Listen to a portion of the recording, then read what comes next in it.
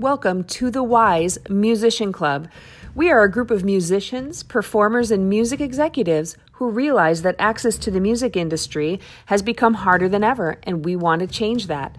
We want to show future rock stars and rock stars that want to continue their career in this digital environment that there is a pathway to success, and it's not all based on luck. We are going to dispel myths, share the trade secrets, and explain the industry from the inside and out so you can absolutely kill it in the music business.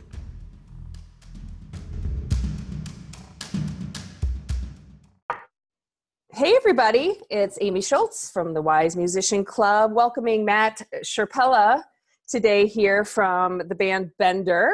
From Hello. The early 2000s. Matt is a guitar player, singer in the band, and we wanted to talk to him today about his story. He's got a very interesting story from where he started and where he is today and how music is continuing to be part of his life. So welcome, Matt. Thank you for joining us. Thank you for having me. Awesome. So, as we talked a little bit prior to recording, the goal here is to really share your story, share little nuggets and gold nuggets, the mic drops that you can drop about things that you learned along the way. Since, what we're doing here is we're mentoring and coaching a lot of up and comers and those that have had careers already that want to continue in this digital world. So what I want to hear from you today is sort of, what is your backstory? How did you enter the whole music realm? What happened? Well, I mean, probably just like anybody else, when I was in my teens or early teens, and I just loved pop music, and then that turned into love with the guitar and obsession with the guitar. But it was just, like that phrase, like my passion, people say, was my passion. I guess it is, where I just wanted to be part of that. I didn't know how I was going to do it, or I didn't know if I wanted to be the next Jimmy Page or Eddie Van Halen or Yngwie. I just wanted to be in a band. I just wanted to be part of that excitement that I experienced. That was my world. So it was a very natural progression just to be in that world.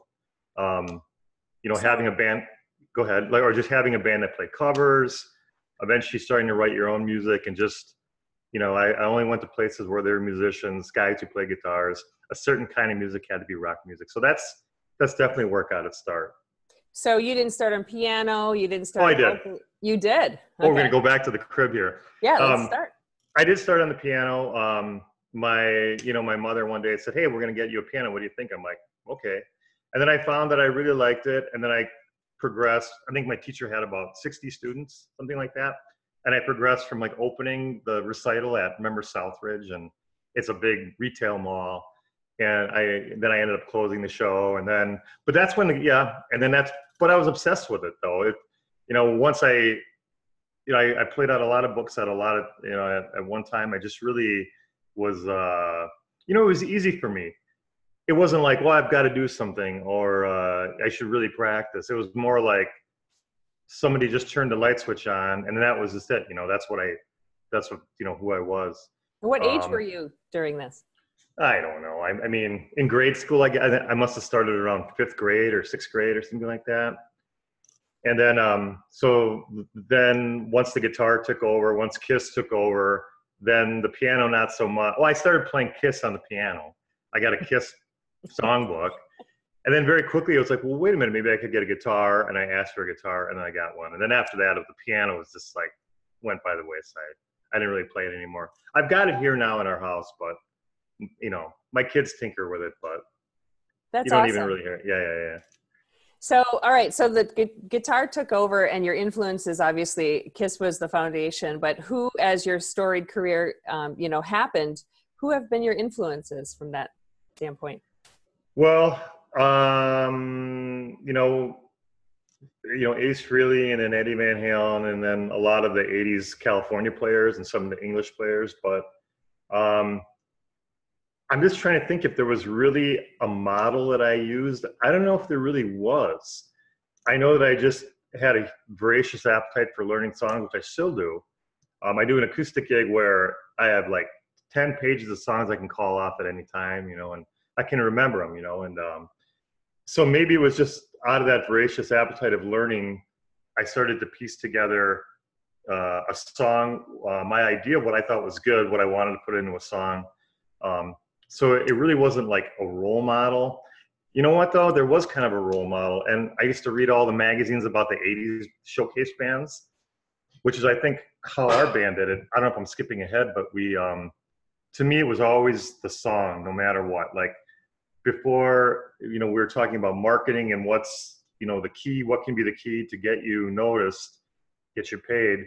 But if you don't have the product, I mean, it sounds so like Gene Simmons-ish, but if you don't have the product, you don't have anything, I mean, maybe you've got good looks. I don't know, maybe people can do that, but I mean, you've got to be able to write the song. And if you're not a student of that, I mean, I don't see what else would follow, than knowing how to write or having a style and putting music together. So let's talk about the time that you transitioned from learning piano, transitioning to guitar. I'm assuming that was your teenage years. What did you do to then finally become part of a group or actually get that feeling that you wanted to be, that rock star in front of people and sort of prove your worth? Well, at first you're a little intimidated. So it was your immediate friends, and there was a guy that I grew up playing with, and I think we talked one of our guys into being a drummer, and then met another drummer who was delivering papers. So in the beginning, it was just us friends all from South Milwaukee, which is a suburb, not South Milwaukee, but a city called South Milwaukee. And but then you quickly realize once that fizzles out, you do have to venture out. And that did seem intimidating where, I can even remember thinking it's like, the daunting task of how do I meet people? Like, how do I go out and how do I find good musicians? And I don't know if you were like me, but I was a complete shy, almost a recluse shy. Like I could not put myself out there at all. Did you? And a lot of people I know that are musicians are similar. Like, I'm so fearful. That fear is just stalling me. Were you similar?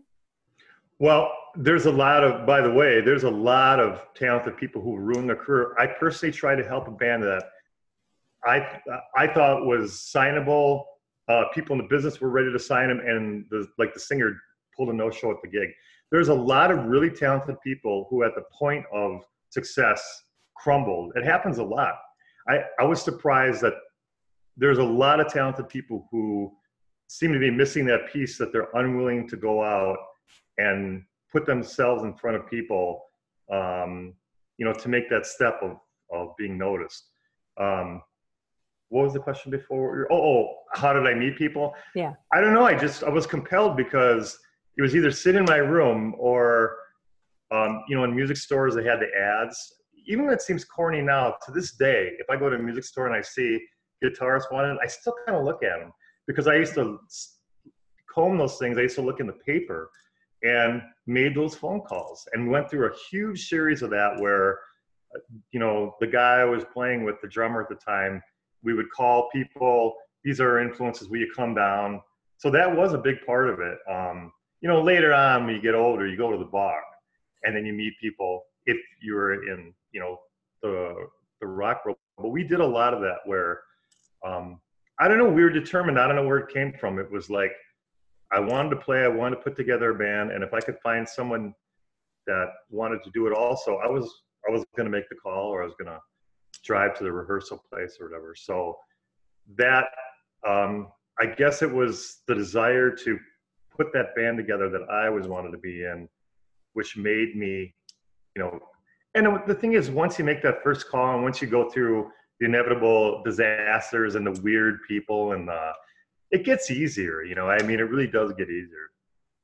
Got it. So let's transition into, I'm assuming you were in a couple bands prior to Bender, and Bender was sort of your showcase, where you really stepped out, you got the attention. So walk us through that path. How did that happen? Well, I was in, like a heavy metal show band, like an 80s show band. And we had, it was a very good band that I look back, and it was surprising to break it up, but I found myself at that point about maybe 25 or 26. And I just wasn't getting anywhere. And I had a song writing partner, Tim Cook, Tim Cook. And we were just sitting there going, this is a very good band. We've never played with such great guys, which was the culmination of what I was talking about, being, getting good on our own, getting our equipment perfect, and then meeting people who are also doing the same. And the end result was great, but it wasn't getting me anywhere. I had derailed myself from the task of songwriting, like that burning desire that I want to put out that song that somebody else likes, not for vanity's sake. I just wanted to be part of that thing. So we actually started to have conversations like, we need to find an original singer. The singer we worked with was great, and we did write songs. We had about maybe 8 or 10, but the goal was to only play our own music. And there were some style clashes there, but so we had a singer named Kent, and we actually found him in Milwaukee. They had like a local music show, and we heard him sing on it, and was very impressed by his voice right away. And we all heard it separately and came together on Monday and said, "Did you hear that one guy, Kent? That guy has got it. He just sounds professional to us." So we literally found out who he was, went to his show, and stole the guy out of his band and said, "We're willing to put the time in, practice 3 times a week. We're not screwing around. Do you also not want to screw around? We want to be serious, and we want to have a career. We want to make a mark. Do you want to do it?" So we took him out. He just put out a tape that we loved, by the way, in his other band, and we stole him. And he left. I mean, we were convincing because we meant it, We weren't going to play a show 6 weeks from now and not care about it. We were going to practice on Monday, on Wednesday, on Friday. So how did with bringing, is it Ken or Kent? Kent. Yeah. Kent over to the band. How did you start attracting label attention? Well, it did actually, it was prophetic in the sense that we had played so many gigs and saw so many bands gutting it out. For some reason, we just realized the power of the finished product. And it was very much based off the showcase model, which I don't know if it worked today or not, but which was to get a collection of songs first. So the first thing we did was, get together 5 months, record a record, and then put it out, record it ourselves, mix it and put it out. So before you even heard us or knew who we were, you had our music. So it's like, here you go. We charged back then, and people would pay it because people didn't have CDs, which is another crazy thing. And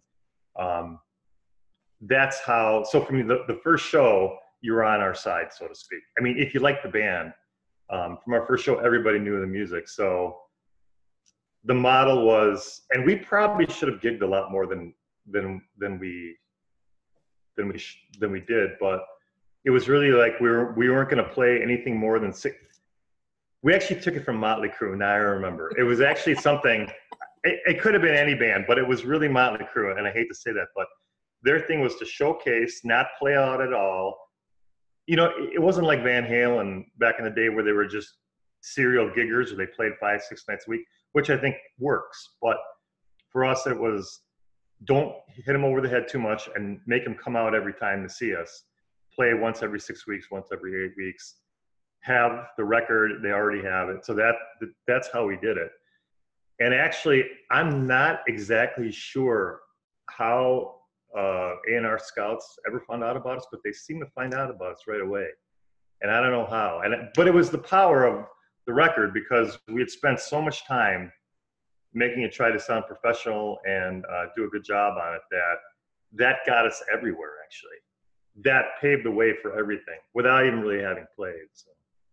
That's awesome. So, yeah. So you garnered label attention, and then what happened? Walk us through that. Okay. Well, the first time for our first record, we opened for Dokken at Summerfest. It was 8 o'clock I think it was our second gig. And well, we kind of bombed. Like, nobody liked the music. We played well, but there was a rep from Atlantic. I think the label, all these guys are VIPs. There's like 50 VIPs. I don't know, back in those days, but I guess he brought it to his boss, and so we kind of failed. And then this woman, Liz Redwing, came to see us. I think we failed on that too. So we had our first what I found out was the most important thing was learning how to fail, because we failed away right into a record deal, and the skin got very thick, and we failed more than we succeeded, actually. And you get used to that really quickly. And so after that first time where we opened for Doc and didn't do so well, it was kind of a regrouping, re-strengthening, meeting some people and then failing, and then working toward our next CD.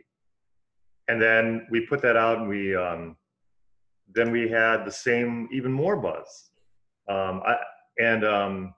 We had, I think, just about every old label at the time interested. It was very daunting. And then we went to, we got a manager who became a big deal. And we played Mob Fest in Chicago. Do you remember that? Mm-hmm. They're trying to think of a showcase where he'd get us in front of everybody. So we weren't really ready. So instead of having a showcase or a set show on our terms, he rushed us down there to play part of a 3-band bill, and we failed phenomenally. I thought we played good. I mean, but it was, from what I heard, not impressive.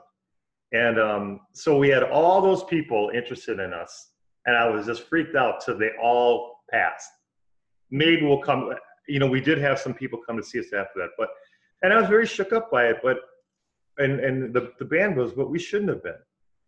But we never slowed down. I mean, even though we were shook up, we never slowed down. Like a week never went by where we didn't do something. But it all goes back to that burning desire of wanting to be part of music. There was never a question of stopping. I mean, seriously. I mean, I look back, it was weird how single-minded I was and the rest of us were, which I think you need to find. Either you got a super talented person who drags everybody else along and they can do it on their own anyway, or you get a few people that are just as gung-ho as you are, but for the right reasons. You got to want to sleep on that floor. I played in the band in St. Louis, and you got to want to eat expired vending machine food. But it was easy. It didn't matter. As long as there was, my amp was there, my guitar was there, and as long as people wanted to write music. I'm sorry I keep wandering, but that was kind of the attitude. So the failing, although it really sucks after being so sought after, we just kept going like the little band that could, no matter what, and just kept playing, because it's really all you can do. Yeah. And then you can take the criticism, take the improvements, which are not easy to hear, but you can improve. I did. I think I did. And that ended up to TVT in New York. I think there was a few major labels coming to see us. I think MCA, the guy who signed Tonic came to our practice room in Waukesha. He came to that. I'm not going to mention his name. He probably didn't want to mention his name. He passed on us. He took us for something to eat afterwards, so that was nice. And then some guy who signed Slipknot, he came to see us in our practice thing, and then took us to see Slipknot. But it was really TVT out of New York, who, even though they were like a large independent, TVT had signed like 9 Inch Nails, which 9 Inch Nails fought to get off that label. But they had roster, they had a budget, and they seemed to be so committed that we're going to make you guys the rock band that we've been looking for, that to us, it was like, okay, they have videos, they have tour support, we're just going to sign with them. That's what we ended up doing. And they came to a showcase, and thank God that one went great. And the guy, he had a meeting with us. So the showcase went great, and we met him the next morning for breakfast, and I had to go deliver pizzas. So I said, can we do it at 10? Because I got to go. And then he said, well, I'm signing you guys, and I just sat there like, after all those years to hear those words, I'm signing you guys. I was just like, I kind of looked at the other guys out of my peripheral vision. Did I hear that right? Did he just say he's going to sign us? So he's talking, and I'm not hearing anything, but I'm going to sign you guys. I'm just like staring at him. And I look at the time. I'm like, it was really nice to meet you. I have to go to work. He's like, okay, we'll talk to you later. So I went to work, Wow. What a cool story. So I'm going to tie what you just said back to something that bring me back to reality. No. It's really good. You just dropped a huge gold nugget. And what you just dropped is that You have to fail fast, and you have to fail multiple times to finally figure out what works. And you're going to figure out what works based on not what you love. You may love a song, but your audience may not love it. It's going to be that feedback that's going to come back. So how many times you showcased and failed? And I did the same. I have a self-sabotage issue myself, right? So every time we had a showcase, you know, I would get sick. It just happened, you know, the anxiousness. Anyway, you know, it's all about failure is not a fail. It's a learning curve that you just learned from. You got better. You just said something that from a marketing perspective, and I'm putting my digital marketing hat on right now, it's fail fast. If you're going to fail fast. Let the data, let the people tell you, let the audience tell you what they like, and then enhance that. And you just proved it right there. I mean, and you guys probably weren't ready when those first labels were looking at you, you know? So, all right. So you get signed with TVT. Yeah. What happens? Well, I learned that I could drink every day, which was strange, but, so we go, there's a band Queensryche, 80s, they're, you know, double platinum band, and they kicked off their opener, Jesse James Dupree, the guy from Jackal, and then we got about 28, I think about a month worth of dates. So we're very excited about that. Well, here comes the next fail, by the way. Okay. So we go to the label, we showcase for them, you know, we do all that. We come back. We do the photo shoots, like the all day, get up at, you know, here's an interesting point. I don't know if this fits into marketing, but I know that when we're being photographed, and you talk about the self-sabotage thing, and when we go meet these label president and all these people who come to you and they're like, oh, you guys are great, and keep hearing this stuff, and you don't believe it. And you feel like a phony. Like, why are they telling me this stuff? It's like, we're really not that good. And you definitely have to learn to deal with that too, where the expectation, you have expectation. This guy's about to spend a decent amount of money. He's going to give you money, and they're going to do all this stuff. And it's like, wow, it's like this, you want to talk about self-doubt. It's really self-doubt time. But then, you know, like you're saying before about failing fast, I don't know. It's like you either just kind of, you just kick in. You just go with it. It doesn't matter. Like, don't think too much. Just go forward. Just keep going forward. So that's what we did. And then there's a lot in between, but so we finally get on the road with Queensryche. So we got about 20 dates. They're all sold out because it's Queensryche show and everybody loves them. So it's going to be a great getting our feet wet. They put the single out. It was on Moving Up Rock Radio, which is not the same as the regular charts, or that was back a long time ago. But so we get on stage, and after 6 shows, they kick us off. And we drink, we do everything wrong. I mean, we were just like crazy people. You know, we're finally in the big show for real.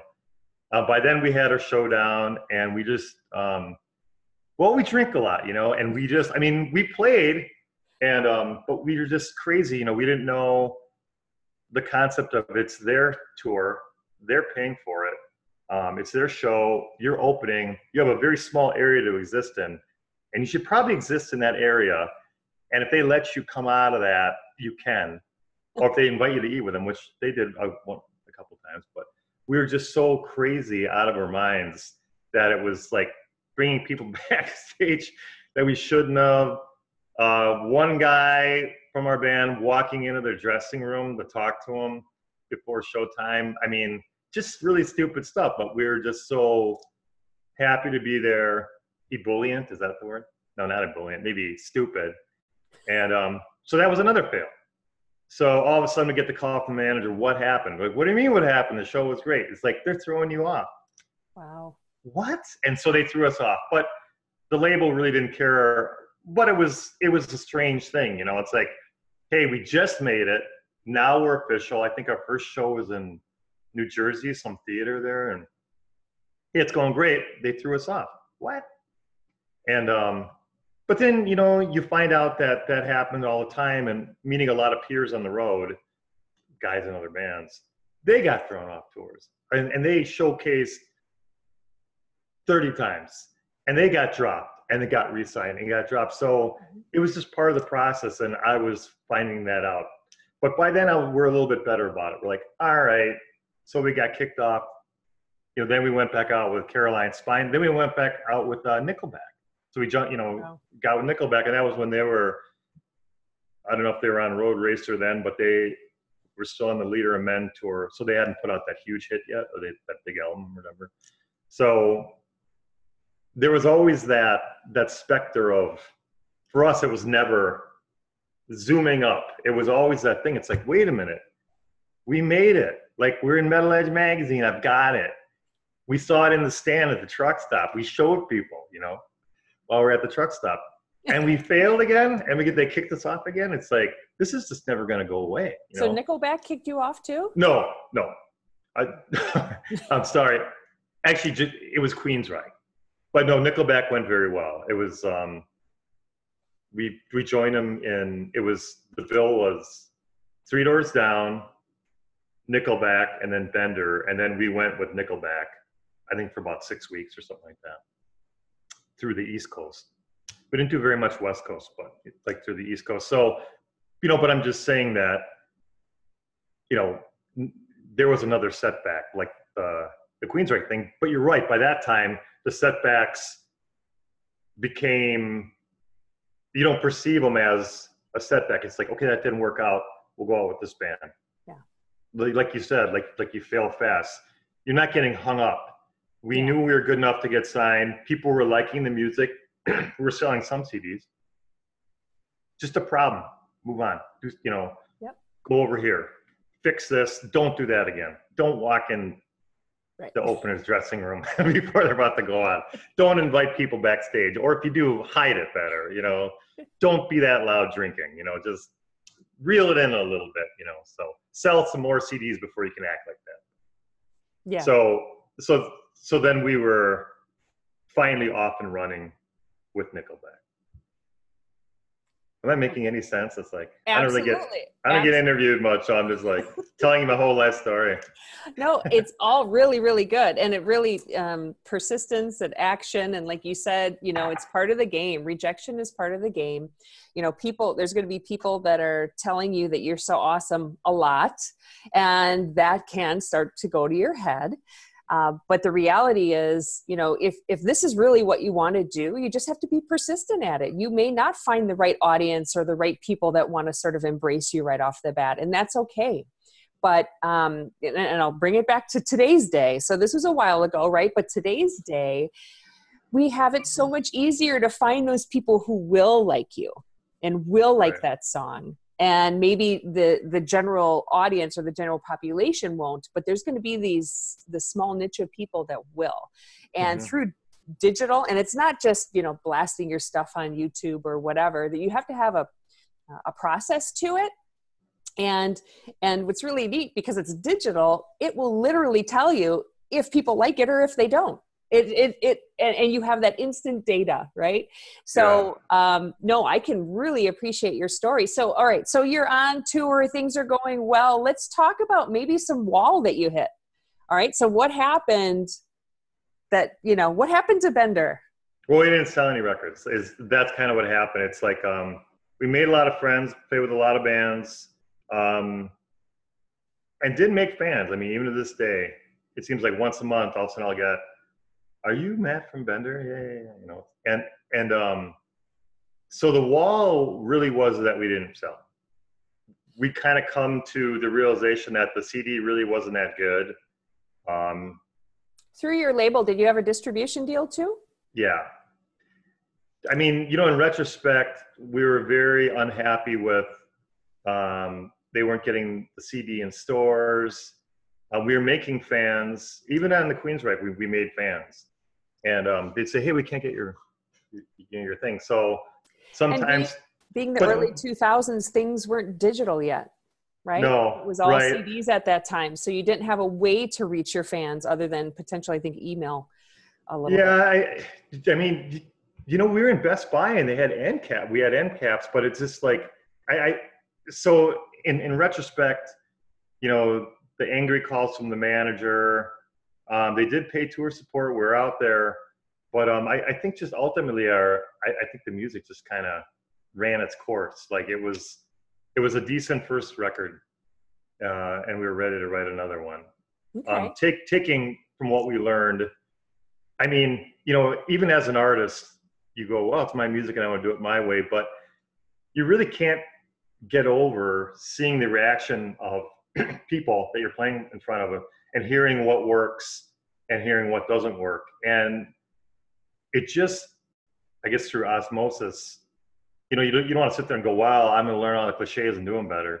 But there are certain things that work, and there's, you know, you do start to adapt the music to working better, you know, live or, you know, as a single or as an album or as a work. So you know, we just kind of hit the end. I think we toured for about maybe 12 months or 13, which was actually a huge success. We thought it was a failure, but I can't even tell you the bands that we met that were on bigger labels that after 4 months, that's it. They would just stop and say, okay, you're not selling, you're done.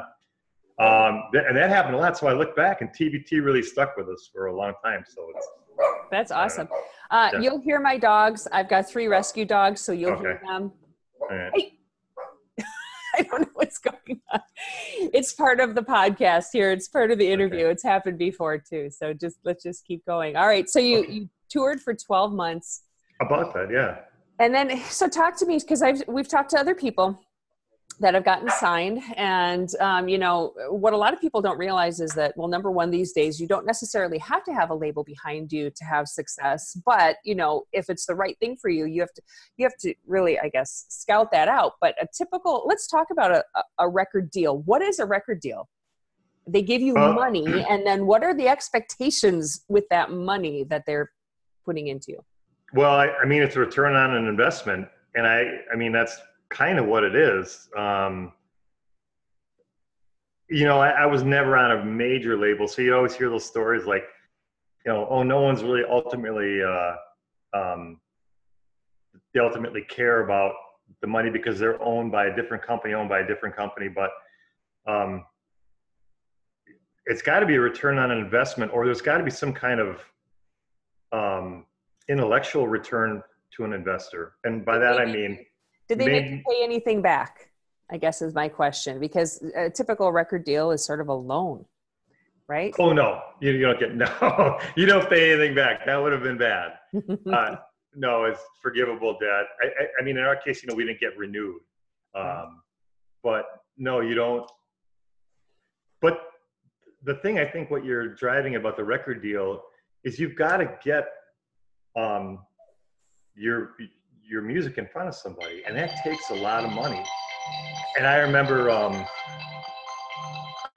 being in like a Burger King or McDonald's, or no, it was Walgreens when we were on the road, and then I don't know, not Britney Spears, but somebody like that had their CD at like the point of purchase. I'm like, you know, I knew how much money that took to place that thing in front of you. So a record deal really is hopefully somebody with the marketing to do the heavy lifting for you, because I guess that's their piece of it. And you got to get that music in front of people. I just don't know how else you do it. I mean, you don't want to demean music like it's a product, but how do you know about it unless you hear it and maybe hear it a few times? So that's all why you need a record deal. I mean, because even back in the day, I guess Sweetwater called me. So even back in the day, you could have gotten in a van and sold no one was stopping you from driving around the United States. I don't care if it was the 80s and trying to sell your records, but I mean, it's just not, I mean, it's not going to be profitable. How do you get your music to a lot? I mean, it's like a movie. Even for like Star Wars, they don't release it in, okay, bad example, like, you know, like a more medium successful movie. They don't just put it out in one movie theater and it catches on. They place it all over the United States at one time. And so I guess a record deal has got to do that on some level. Someone's giving you the money to maybe make themselves money down the line, but there's got to be some mechanism where you're putting it out so people can hear it. Right. I think that's what it really is advertising. I mean, well, right. And back in the 90s and 2000s, it was, if you didn't have a deal, it was all about how many faces can you get in front of, how many people can you get to hear your music, you know, to get recognized and to get feedback on if this is working, if they like your music. But today it's not to say the touring isn't a huge part of people's business. It definitely can be. And, you know, sometimes that's the whole reason we wanted that feeling like, oh, I wrote this song. I love it. Do you love it too? You know, you get that yes. feedback and that feeling, Yeah. right? Right. But today, you know, digitally, we have so many platforms available to us that people get overwhelmed and with the bright, shiny object syndrome and like, oh, I need to go here. I need to go here. But there truly is a strategy to having success on driving people to listen or want to know more about you. And, you know, today, especially with video, just like what we're doing here, in addition to all the audio ways that we can listen to art, you know, what people consider their art and their music, it's so easy. Well, I mean, days, right? I can attest to that because we had made it seem like all our fans, not from the radio, but we had 2 songs in a PlayStation. It's called ATV Off-Road Fury. I think that's where everybody, even in YouTube, will say, I heard these guys on ATV. My acoustic partner, one of them that I play with now, her now husband was like, I had that video game. You're that guy. That's how he heard it. And then we had a song on the Scary Movie soundtrack and a song in the movie of 2,000 Miles of Graceland. And that really did everything. Yeah. The radio didn't do anything. It was the video game and the movies that did everything. Cool. Yeah.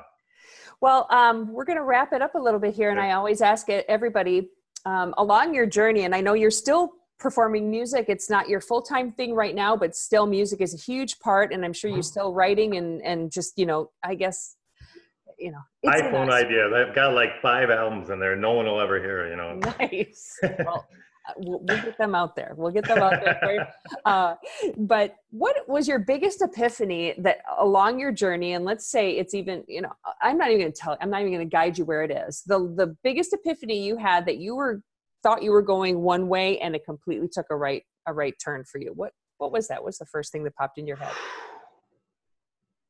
That's a good question. Like I almost want to answer to where you want me to go, but so what was the thing? Say it again. Where it took a wrong. What was the biggest epiphany? Like you guys thought this was happening, or you, you know, boy, this is where I'm going, and all of a sudden, whoop, you know, a curveball hit or something just went whoa. And I think you may have explained one of them, but you know, just see what pops into your head. Well, I mean, the thing that popped in my head is when we didn't get renewed, when we seemed to be able, we weren't selling a lot, but we always seemed to get accolades from very important people. Like, I mean, where I get a producer would call and we were working on our next batch of, we had about 40 plus songs for our next record. And some pretty decent producers called and said, well, you guys are a real band. So it somehow went from that to, okay, we've got all this material in the can, to not getting renewed and no one wanting to touch us. And I remember going to the U2 concert on the All That You Can't Leave Behind or whatever it was called. I don't know. In Milwaukee, and we went down there and the band Garbage opened up. And their drummer, the producer, Butch Viggy's like, hey, congratulations, you guys, and all this stuff. And I just like, I knew the record deal was over. And it was here, he was I mean, you want to talk about where I felt like we jumped on that speeding train. Whoa, sorry about that. Yeah, and we were in the game. I got into where I wanted, and I wanted to be in that world. To we're not even on a label anymore. And then it's like, hey, isn't it cool that the guy from Garbage is talking to us and saying, hey, congratulations. And it's like, I'm not even on our label anymore, you know? So that's probably the most extreme case of, I know what it's like to be in this world, to be in the touring game, and you hear all these things. You're definitely in a world. You get to do things that nobody gets to do. You hear things that you didn't know existed, that nobody knows. And now we're out of it. So we had put all that work in the second record. The second record was going to be great. the label was excited about it, and then they didn't renew. So I mean, I don't know if that speaks to the marketing thing, but that's well. It does. Today's day and age, whether you have a label or whether you're independent, you have more control over where you go. I feel that maybe what you just explained was that you may have lost control a little bit. People sort of took you and went, "This is what we're going to do with you." And I know a lot of people have felt that way, and then they're like, "Boop," and then you're like, "Oh, here I am now." I used to have control, then they took it, and we were riding high, and now I feel like I've lost control again, but now where do I pick that up from? And, I know that was a huge, for a lot of my friends who had, decent record deals and eventually were dropped, or they chose to somehow negotiate out of it. It's part of the business. It's almost like, you got a job and they fired you because you weren't doing a good, you weren't making enough money for them. That's true. Whatever it is. But today, from an independent, no one's ever told me I got fired before, but that's okay. I got fired. Well, what happened? I got fired. Exactly. The label fired us. I've heard that many times. You're fired. Yeah. But I guess to tie that back to what's going on today is there's so much more control and opportunity. And, a lot of the parents that ask me for my advice and my coaching and mentoring is that you do have total control, but you have to know the landscape. And a lot of parents and young up-and-comers come to me because they don't understand the landscape of where it was and where it is right now. Not to say that I know everything, because I don't, but I've been through the churn cycle and I've gotten spit out on the other end, but I've always, in my mind, sort of maintained that control or independence, if you will. I walked away from opportunities that scared the bejesus out of me because they wanted all control. And, we as musicians, we create, and because we like to control what comes out of us, I guess, a little bit, right? And not just be a monkey playing on a guitar or a drum set or singing, play what we want you to play. Anyway, I'm moving through here. I think the experience that you had is a huge gold nugget for people that think that the end all be all is a record label. And not to say that it can't be, because it can, but today, because of everything we have at our fingertips, you have much more control. And whether that be a label that can help you with that next step or a label that gives you money, you have to make sure that you navigate, I guess, what can be or what could happen. And that's exactly why we're doing this podcast, is to really get the stories out there and get people to know who are the up-and-comers, or even the people that have been in the industry for a long time that are still trying to keep their music and their careers relevant. Hearing these stories, it just helps put a little notch in your tool belt, going, okay, I have to make sure that doesn't happen to me, or this is where I should go. So I appreciate your time today very, very much. If there's anything else you want to just leave us with, a quick nugget. I just, if you love to play music, there should not be any reason why you can't do it. And you just do it. I mean, just get it out there in some form. Like you say, try to make, it's not about making money, but if you put the work in, you are entitled to make the money that you deserve. So, but I mean, the bottom line is, if you want to play music, you can, like that whole thing about going alive, this life only comes once. I've lived that. So right. Exactly. If you want to play music, you got to play it. Well, Matt Scerpella, thank you so much for speaking with us today. Sure.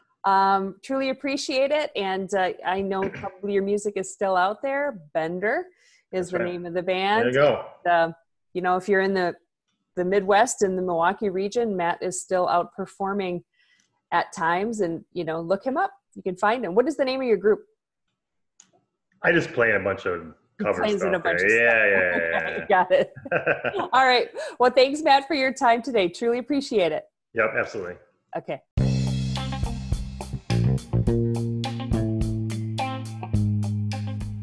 Thank you for visiting us at the Wise Musician Club.